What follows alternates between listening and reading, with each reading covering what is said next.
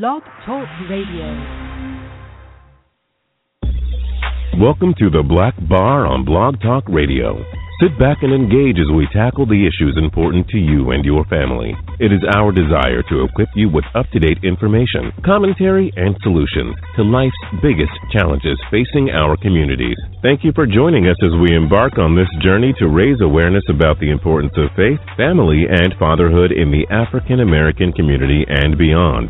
Now, here's your host, Executive Director at Fathers Incorporated, Kenneth Braswell.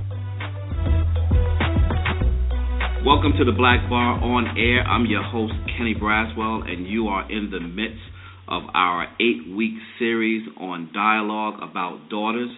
It is part of our National Save Our Daughters Night campaign, which takes place on May 8th. For more information on that, you can go to our website at www.saveourdaughter'snight.com. It is off the heels of our successful campaign to raise awareness around the relationship between fathers and our sons, which took place on February 8th. In that campaign, we were able to mobilize 111 organizations in over 61 cities across the country that plan events and activities encouraging the loving and healthy relationship between fathers and their sons. And it is with that said that on May 8th, we are looking to encourage even more organizations around the country to plan activities for the interaction with fathers and their daughters. And so we're in the midst of a series of conversations, and I have had some of the greatest minds in the country speak about elements of our daughters, and this show is no exception. My good friend, Meshelle, she is the indie mom of comedy. She is a comedian, award-winning playwright, and an author. She is traveling the country. You have seen her on HBO, Showtime, BET, and I might be throwing some things in there that she hasn't been on, but I'm prophetically speaking right now. And so, but you will hear more and more from her. And I wanted to bring her on today to really speak about her work, particularly with girls, and her work in the comedy industry, as well as having a conversation around when love hurts, making your pain your footstool, and how we use humor, as in one of the comedic greats were so good at doing, Mr. Richard Pryor, really taking our pain and allowing us to be able to find humor and healing at the same time. How you doing, Meshelle? Good afternoon or good evening, whenever your folks are listening to this. Goodness. I'm doing well. Thank you, Kenny. Thank you so much for being on the show. Tell us a little bit about your background, and also fill us in on what you're up to these days. Well, the background is an interesting background. I'm a native Baltimorean. I often hashtag myself as Charm City Girl, which is our nickname for this fair city, Charm City. But I'm a native Baltimorean.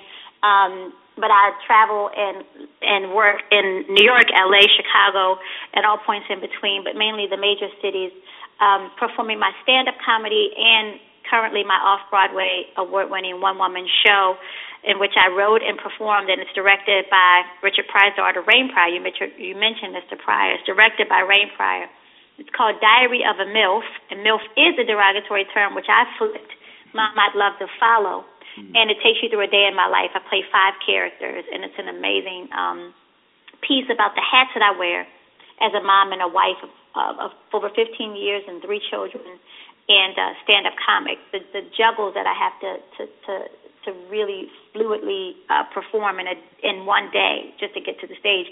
But when I'm not on stage, for the last 20-plus years, I have worked, before there were names for what I do, I've been an advocate and a mentor, and didn't know that those things were in existence. I simply did what I called groups with girls and taught girls this, or started Big Sisters and Big Sisters programs at group homes. And before I knew it, I'd become really astute in program development and implementation, particularly working with girls and women, and more than ever, girls of color.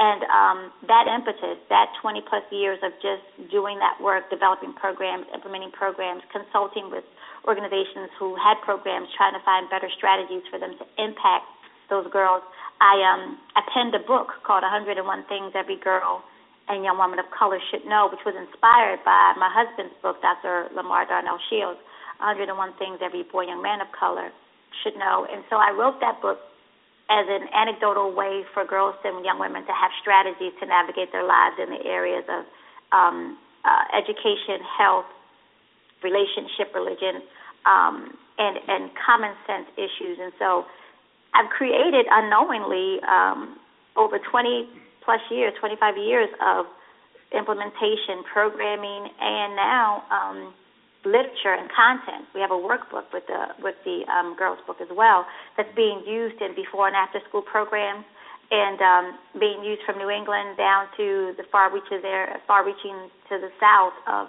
the United States. And so really excited to have that book and that curriculum being used. And along the way, I had the awesome opportunity to become an Open Society Institute Fellow. Open Society, of course, Foundations is founded by George Soros, based in New York, and its satellite office is in Baltimore, where I still have roots. And so I created a program there to work with underserved girls in the urban communities called Goal Diggers. And let's make sure you hear that correctly, GOAL, Goal Diggers, the Sankofa Project. And with that program, we are still in existence. We take girls and we introduce them to the study of their ancestry, heritage, and lineage, but we do it in a way such that we sneak in on them real-life, real-time experience in human, social, and forensic sciences, anthropology, technology, DNA testing, all to help them uncover their ethnic identity, bolster their self-concept, and usher them into the doors of colleges and universities all over the country.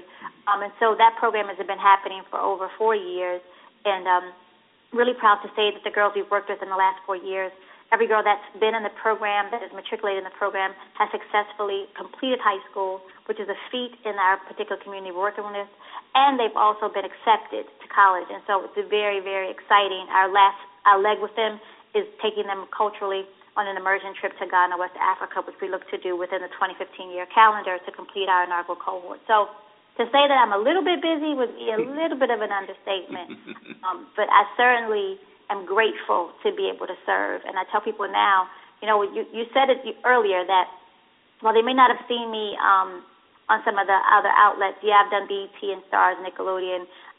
The season is turning, and you'll see a lot more of me, but what I want you to remember about Meshelle, and I don't talk about myself in third person often, but what I want you to remember about Meshelle, the indie mom of comedy, fame is not what I'm seeking. I'm seeking to be unforgettable, so that the celebrity that God will render or that will be rendered to me will be for me to serve. And so that's my dominant intention, to be unforgettable and to use whatever opportunities I have to serve our girls and women. So that's my thing, Kenny. I'm the indie mom of comedy, independent, innovative, with some individuality, love, and marriage and motherhood, while not losing myself in all of it. So that is my thing. I know that was a bit much, but you asked, so I told you. And I gave you the space to put it all out there, and I think that it is very encouraging to people to know that there are women such as yourself out there that are just in the grind, just as we are, as we continue to tackle these subjects in our community around family, around faith, around fatherhood, around motherhood, around parenting, around marriage, relationships, you name it. We have a lot of work to do with our people. But as someone who works with girls, do you think that we're doing enough for black girls relative to what you see being done with our black boys? I don't know that there's a way to actually add a metric to that. I know that there are social scientists who spend hours, days, and months, evaluating exactly what you just said. But I think it's more about impact. I think that I know, having been in a woman's body growing up as a girl, and this is what I tell people, some of the best research, some of the best data you'll ever get is qualitative in nature, meaning that a conversation with a group of women who were once black girls. To have a conversation with them, you can get more data in that one conversation than you could ever get in a more of a scientific setting, more of a absolute setting. So to answer your question, I don't know that you can measure, but I do know that you can definitely qualitatively look at results of experiences with girls. Girls are tempered to have an experience more than they are to have an exchange. And when I say that, I mean that girls have a proclivity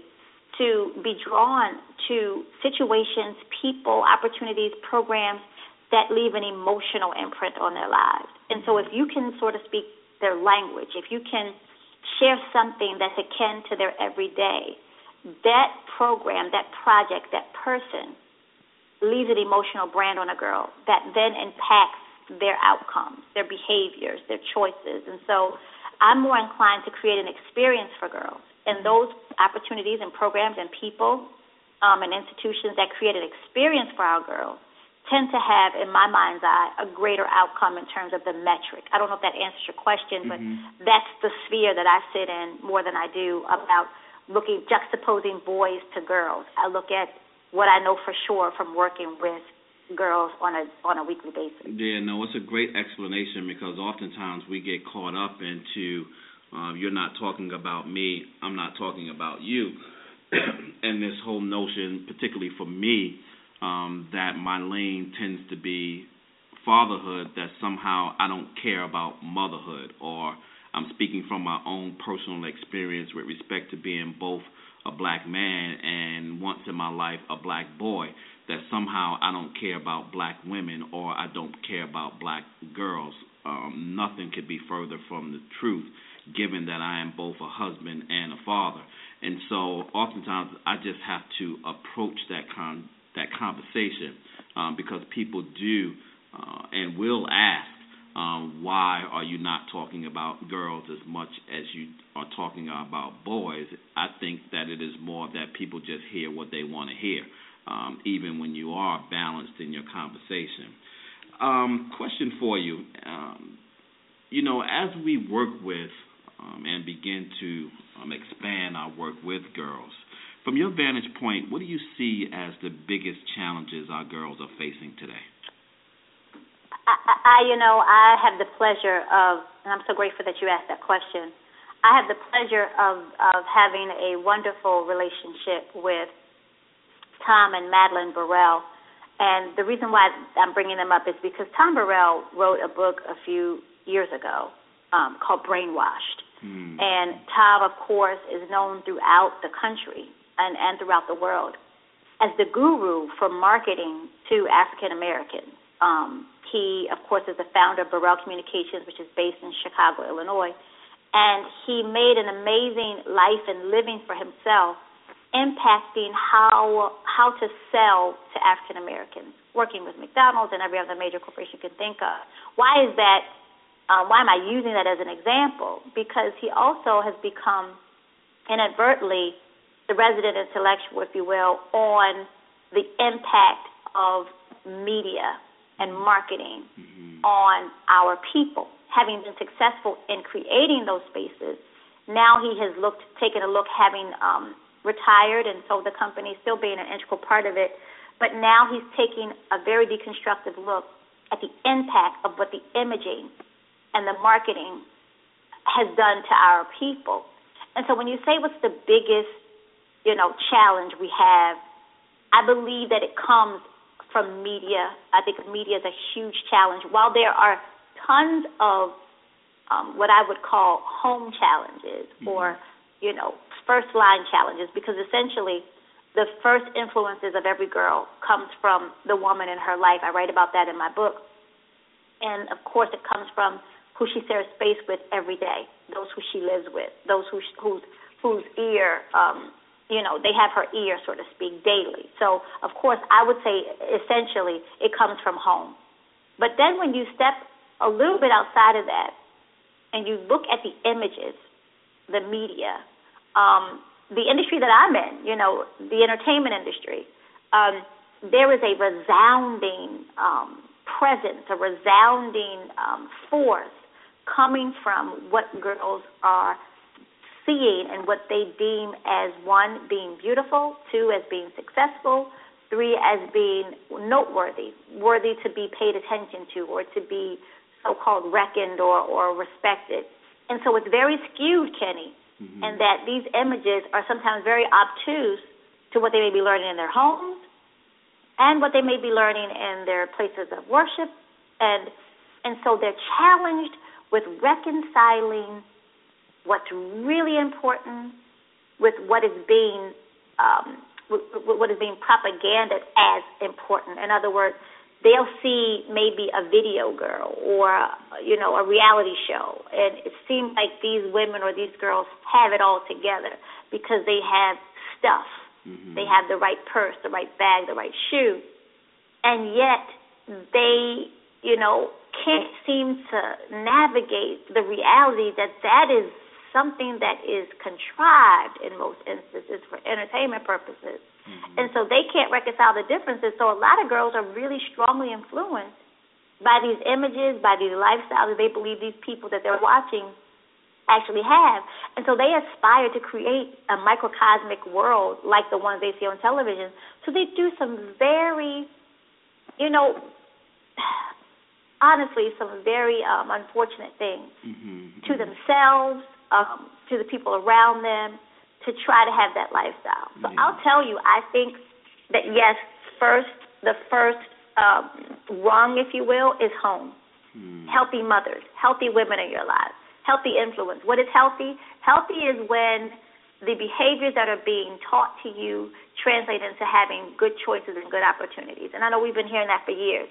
So that's the first line of defense. The first line of challenge is a healthy home, a healthy mother, a healthy father.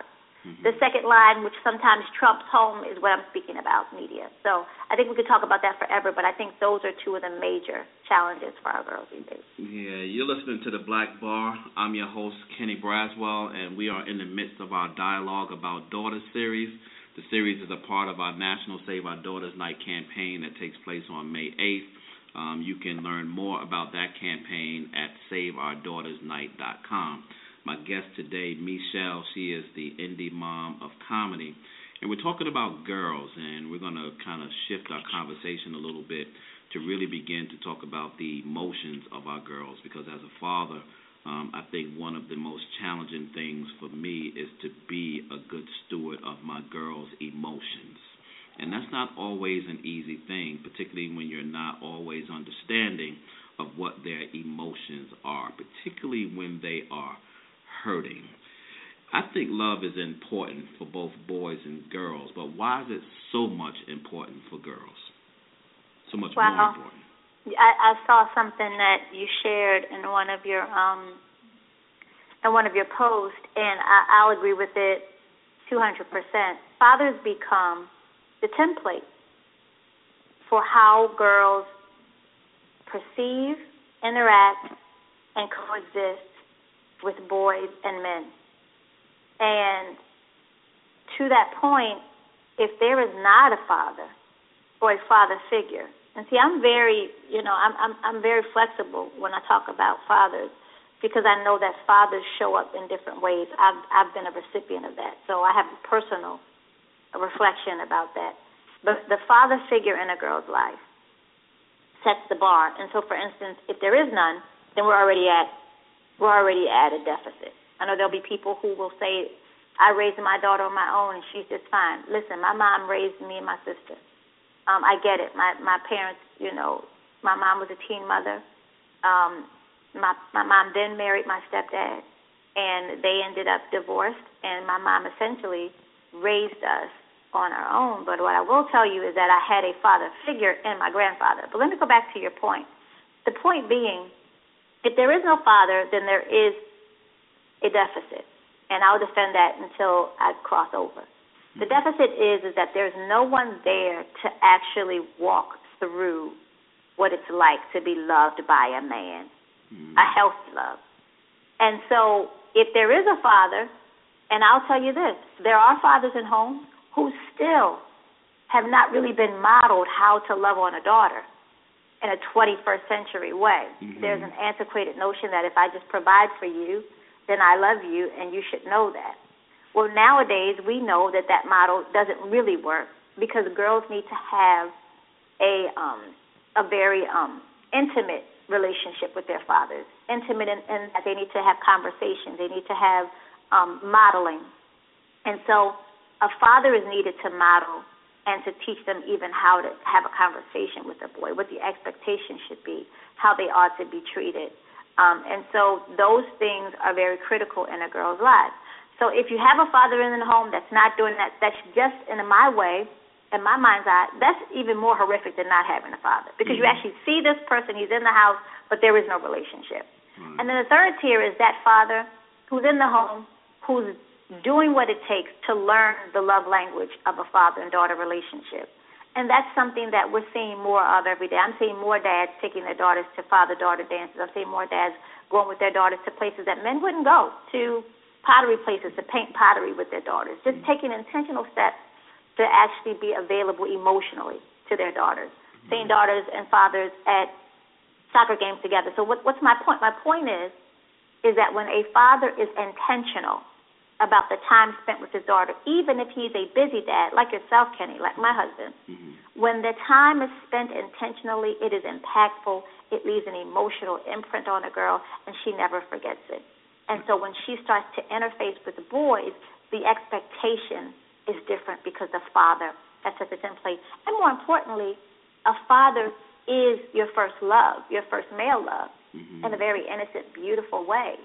And so he loves on you in the best situation. And so you don't crave the love that you never had. It's not that you don't want to experience heterosexual or whatever. You don't want to experience love. It's just that your father has provided you with such a healthy template that you're not as thirsty for it. And so I think those are three pillars of how the father-daughter relationship impacts and affects girls. Yeah, we are doing on May 8th for one of our kind of hallmark events, doing a daddy-daughter dance. First time I've actually planned one myself. I've always supported and helped others with theirs, but this is the first time I'm actually putting my own together. And we're going to do a commitment ceremony. We're actually purchasing some commitment rings so that the dads can make a commitment to their daughters. And I've been writing this pledge, and so there are a whole bunch of pledges out there, and my thought was I wasn't going to take on somebody else's pledge. I wanted God to give me my own pledge, and so I've been kind of listening to him and jotting down notes and writing exactly what he's telling me to put in this pledge. But one of the things I put in the pledge was this gesture of getting down on their knees to commit their undying love to their daughters. But immediately after doing that, having them stand up on their 2 feet, because I think that oftentimes we think that kneeling down on our knees is the end of the job, when the job continues when you stand up on your own 2 feet. And the pledge somewhat goes, I commit to you on my standing 2 feet, to carry you on my shoulders, hold you in my arms, and never turn my back. And I say that to say that I understand what that means, not only to us as men and boys, but what it means to a girl when her first love turns his back. How do you get over the pain inflicted by someone that you love? What is that process? That is such a rich question, Kenny. And I promise you it's not an easy, open-ended answer. But I will tell you this. It takes an immense amount of support. And that support comes in a manifold way. For those of us, people of faith, people who trust a God bigger than them, it's a mandate for us to forgive. It's not an option. And yet, because God and God's infinite wisdom understands that the forgiveness is not for the one you're forgiving. The forgiveness is for you. That becomes the balm. That becomes the first step to your healing process. And it is indeed a process, because that kind of pain, there is no allopathic remedy. There's no modern medicine that can heal it. And so it has to come from a space much deeper than that. And so the first process for us, the first way to get through that or start that process is forgiveness. And once that forgiveness is really released, the balm starts to take an effect. I will be honest. It can be one of the most difficult things that anybody can ever experience, being hurt. And yet it never has been designed. And if we take this posture and if we start to sing this song together, I think that we'll get much more out of even the hurt. It was never designed to destroy you. It was never designed to suck the life out of you. It was never designed to actually debilitate you. The hurt in and of itself was designed to make you better, to give you permission to speak to things that you couldn't speak to before. And so when you're sitting around and you hear girls and women and people talk about, well, yeah, I know what it's like because, that means something. And so the steps would be forgiveness and then the support. I would suggest highly that girls and women, because women are nothing but girls in low-cut clothes. That's what Patti LaBelle said, right? Yeah. And so I would suggest thoroughly that women and girls start to pick their friends like they pick their fruit. What Erykah Badu said, right? Mm-hmm. Because we know when we pick our fruit, we don't just pick up a piece of fruit. We looking over it. We squeezing it. We smelling it. Mm-hmm. It's a metaphor. Mm-hmm. That means you want to test it and try it and see if it's worthy to be consumed. Because once you put it in you, it affects how you live. Mm. So good fruit, you have good health. Bad fruit, you have bad health. Good friendships, you have great life experiences. Bad friendships can stress you out, tear you down, and even take you out of here. Right. And so the process is that we do the work through forgiveness, through our relationship with our God. We do the work through being very selective in who we share our hurt and our pain with. In other words, good friendships, good sound friendships. And then another piece is to pour back into yourself. And that should be right there in the front, right there with forgiveness. It should be immediately. Start to pour back into yourself. What does that mean? Remember or reconnect with the things that gave you joy before that thing that hurt you was taken away. Yeah. And so you start to reconnect with yourself, so you start to love on yourself. Right. And that becomes healing. So the loving on yourself, the connecting with good friends for good support. And then, as quiet as it's kept, folks of color, it's time for you to get over keeping your business to yourself.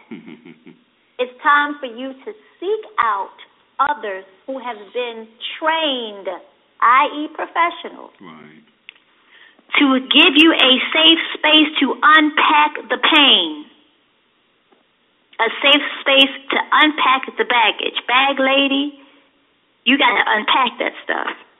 You can't hurry up because you got too much stuff. Ain't that what Erykah Badu said? Mm-hmm. And so if you're carrying around all that baggage, if you carry all that pain, even if you've done some of the other steps, you'll still feel heavy. I implore us as people to start to sit in those offices and in those spaces and sit with someone who's been trained, who has no backstory about you, no opinion, no judgment, but is designed and desirous of helping you develop strategies to get to the other side of your pain.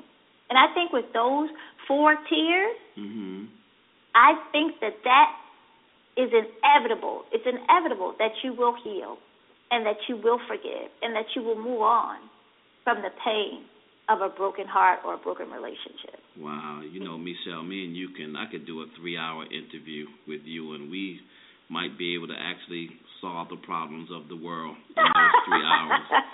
And so, but Kenny, I got to insert this one thing, and you may be going there. But you got to learn to laugh to keep you crying, too. Is that where you're going? Absolutely. Okay, go there. I'll stop. And so I actually was going another place, but I'll stop and I'll make a pause and come to this humor thing. Because you have to find humor in your pain. I think that was the best and greatest lesson I ever learned from Mr. Richard Pryor. I heard him say one time that if I did not find things to laugh at, I'd spend my whole life crying. And that is just a tragedy when life has you in a position where you just believe that there is no other response that you can give it than your tears of pain. And so how do you use humor in the midst of your pain to get over it? Because oftentimes it becomes funny when it's all over with. But we can't find no humor when we up in the midst of it. How do you find humor in the midst of your pain? I'll tell you, it finds you if you open yourself up to it. Like, I promise you, as a stand-up comic, some of the worst moments in my life, or some of the most, some of the most challenging moments in my life, some of the most heart-wrenching moments in my life have become the funniest things I've ever said on stage and the funniest bits that I never had to write. And so for me, it was learning not to take myself and my situation so serious. My sister once said when I was going through something, she said, "You think you're the only one you sound like you're the only one that's ever been hurt. You're acting like your hurt is much deeper than anybody else's hurt." And then when she said it, I couldn't receive it. I was like, well, she's not trying to hear me. She don't know how my heart is aching. My heart is breaking. I feel like I can't breathe. I'm under an app. I'm like, what kind of horrific sister are you to tell me that my hurt ain't no different from my hurt? I'm over here dying. And then when I started taking a look at it, and then as my uncle would say, who's a philosopher in and of himself, because, he spent a lot of time away, so he had plenty of time to really study, right? Y'all figure that out on your own. Plenty of time to study. My uncle would say in his infinite wisdom, life shows up, and either you deal with it or it's going to deal with you. Aristotle couldn't touch that, neither could Plato. That's some good stuff right there. Yeah, right. But the reality is my life showed up, and I had to deal with it because it was definitely dealing with me. And then I said to my life, I wish you would try to take me out of here. I'm from West Baltimore. You can't get me out of here that easy. Right. So I started boxing with my life, and when I started boxing and running and doing whatever I needed to do to just deal with my life, that stuff got lighter and it got funny. And I said to my sister one day, I said, remember when I said X, Y, and Z? Girl, you ain't ever lied. I'm all right, girl. I'm all right. I'm going to be just fine. And then at the same time, I had to start thanking God for what was happening because I could not write fast enough. I would wake up in the middle of the night and I'm like, oh, my gosh, that's funny.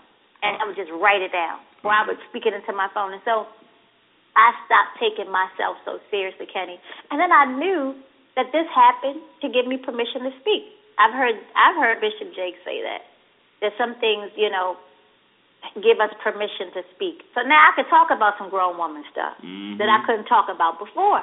And with my gifting, I can make it funny. Right. And then when I make it funny, then I'm helping somebody else who may be going through the same exact thing or a nuance of it and help them laugh. Richard Pryor, when he talked about who is this running down the street, who is this? And he lit a match. Yeah. And he threw it across it. He said, that's Richard Pryor running down the street. After he blew himself up. You can't tell me that some other person struggling with the addiction, the disease of addiction, couldn't find some levity in that. Right. Couldn't find some redemption in that. And so for every woman whose heart has ever been broken, for every girl who's ever been saddened by the absence of that father figure, every woman who's ever had a man make a promise and break it to the point where they broke their heart. Listen, I can tell you some stuff that's going to make you roll over and laugh and fall out so that you can feel like you're not alone.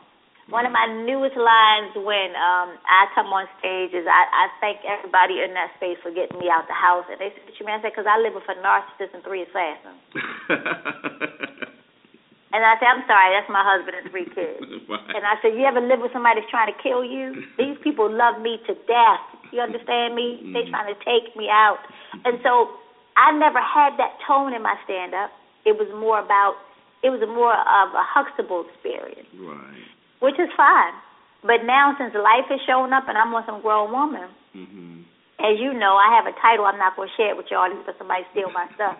But I'm letting you know for sure we done been redesigned and redefined. And it's a beautiful thing. So, yes, humor is a panacea for pain.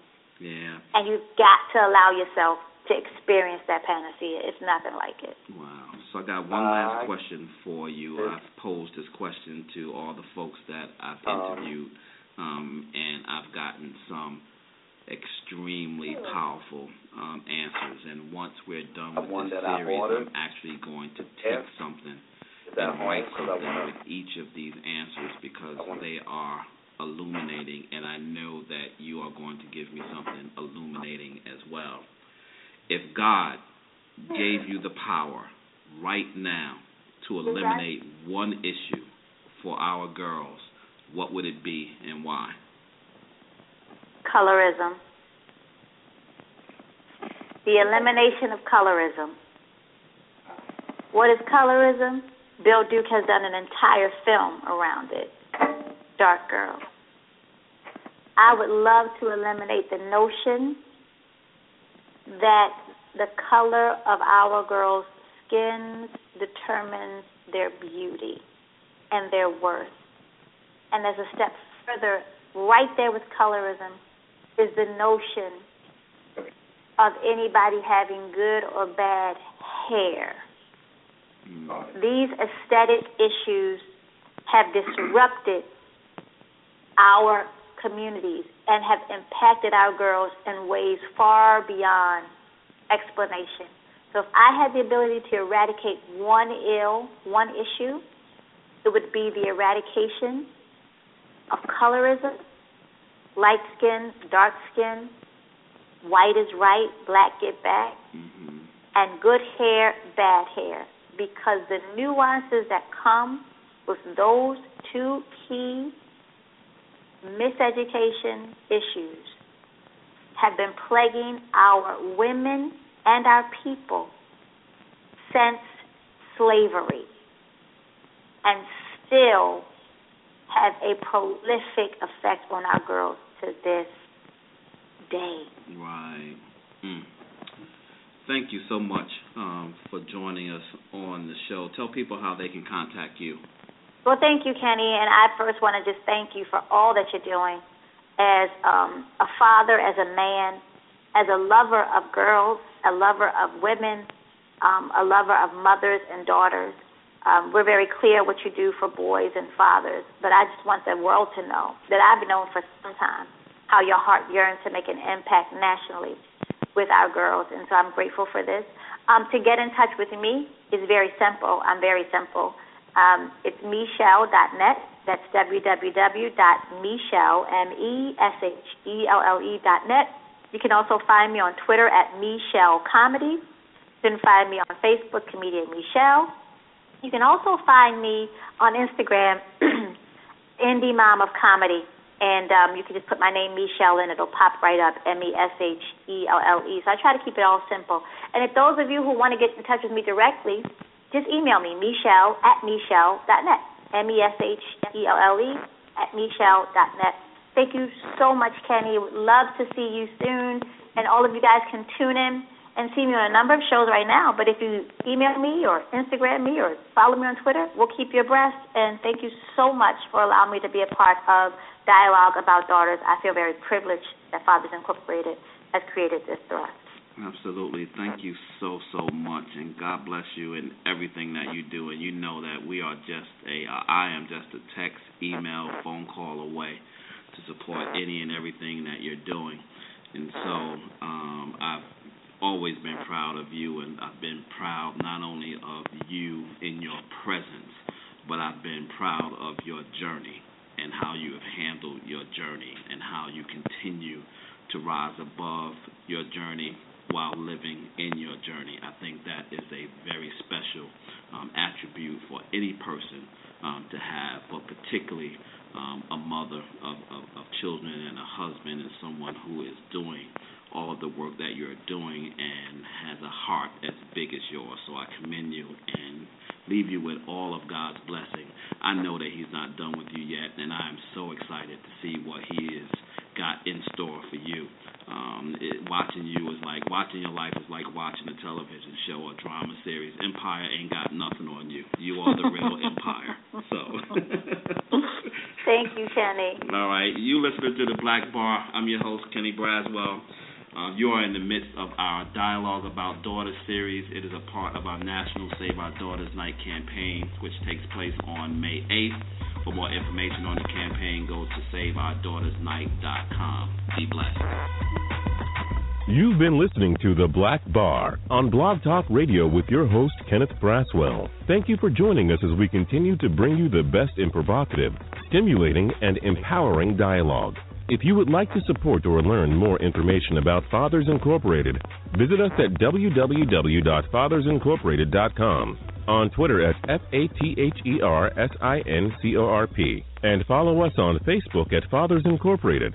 Remember, your self-sacrificing devotion to your purpose in life and your unwavering faith will carry you through the times of difficulty. Dr. Reverend Martin Luther King. Until next time, be wonderfully and abundantly blessed.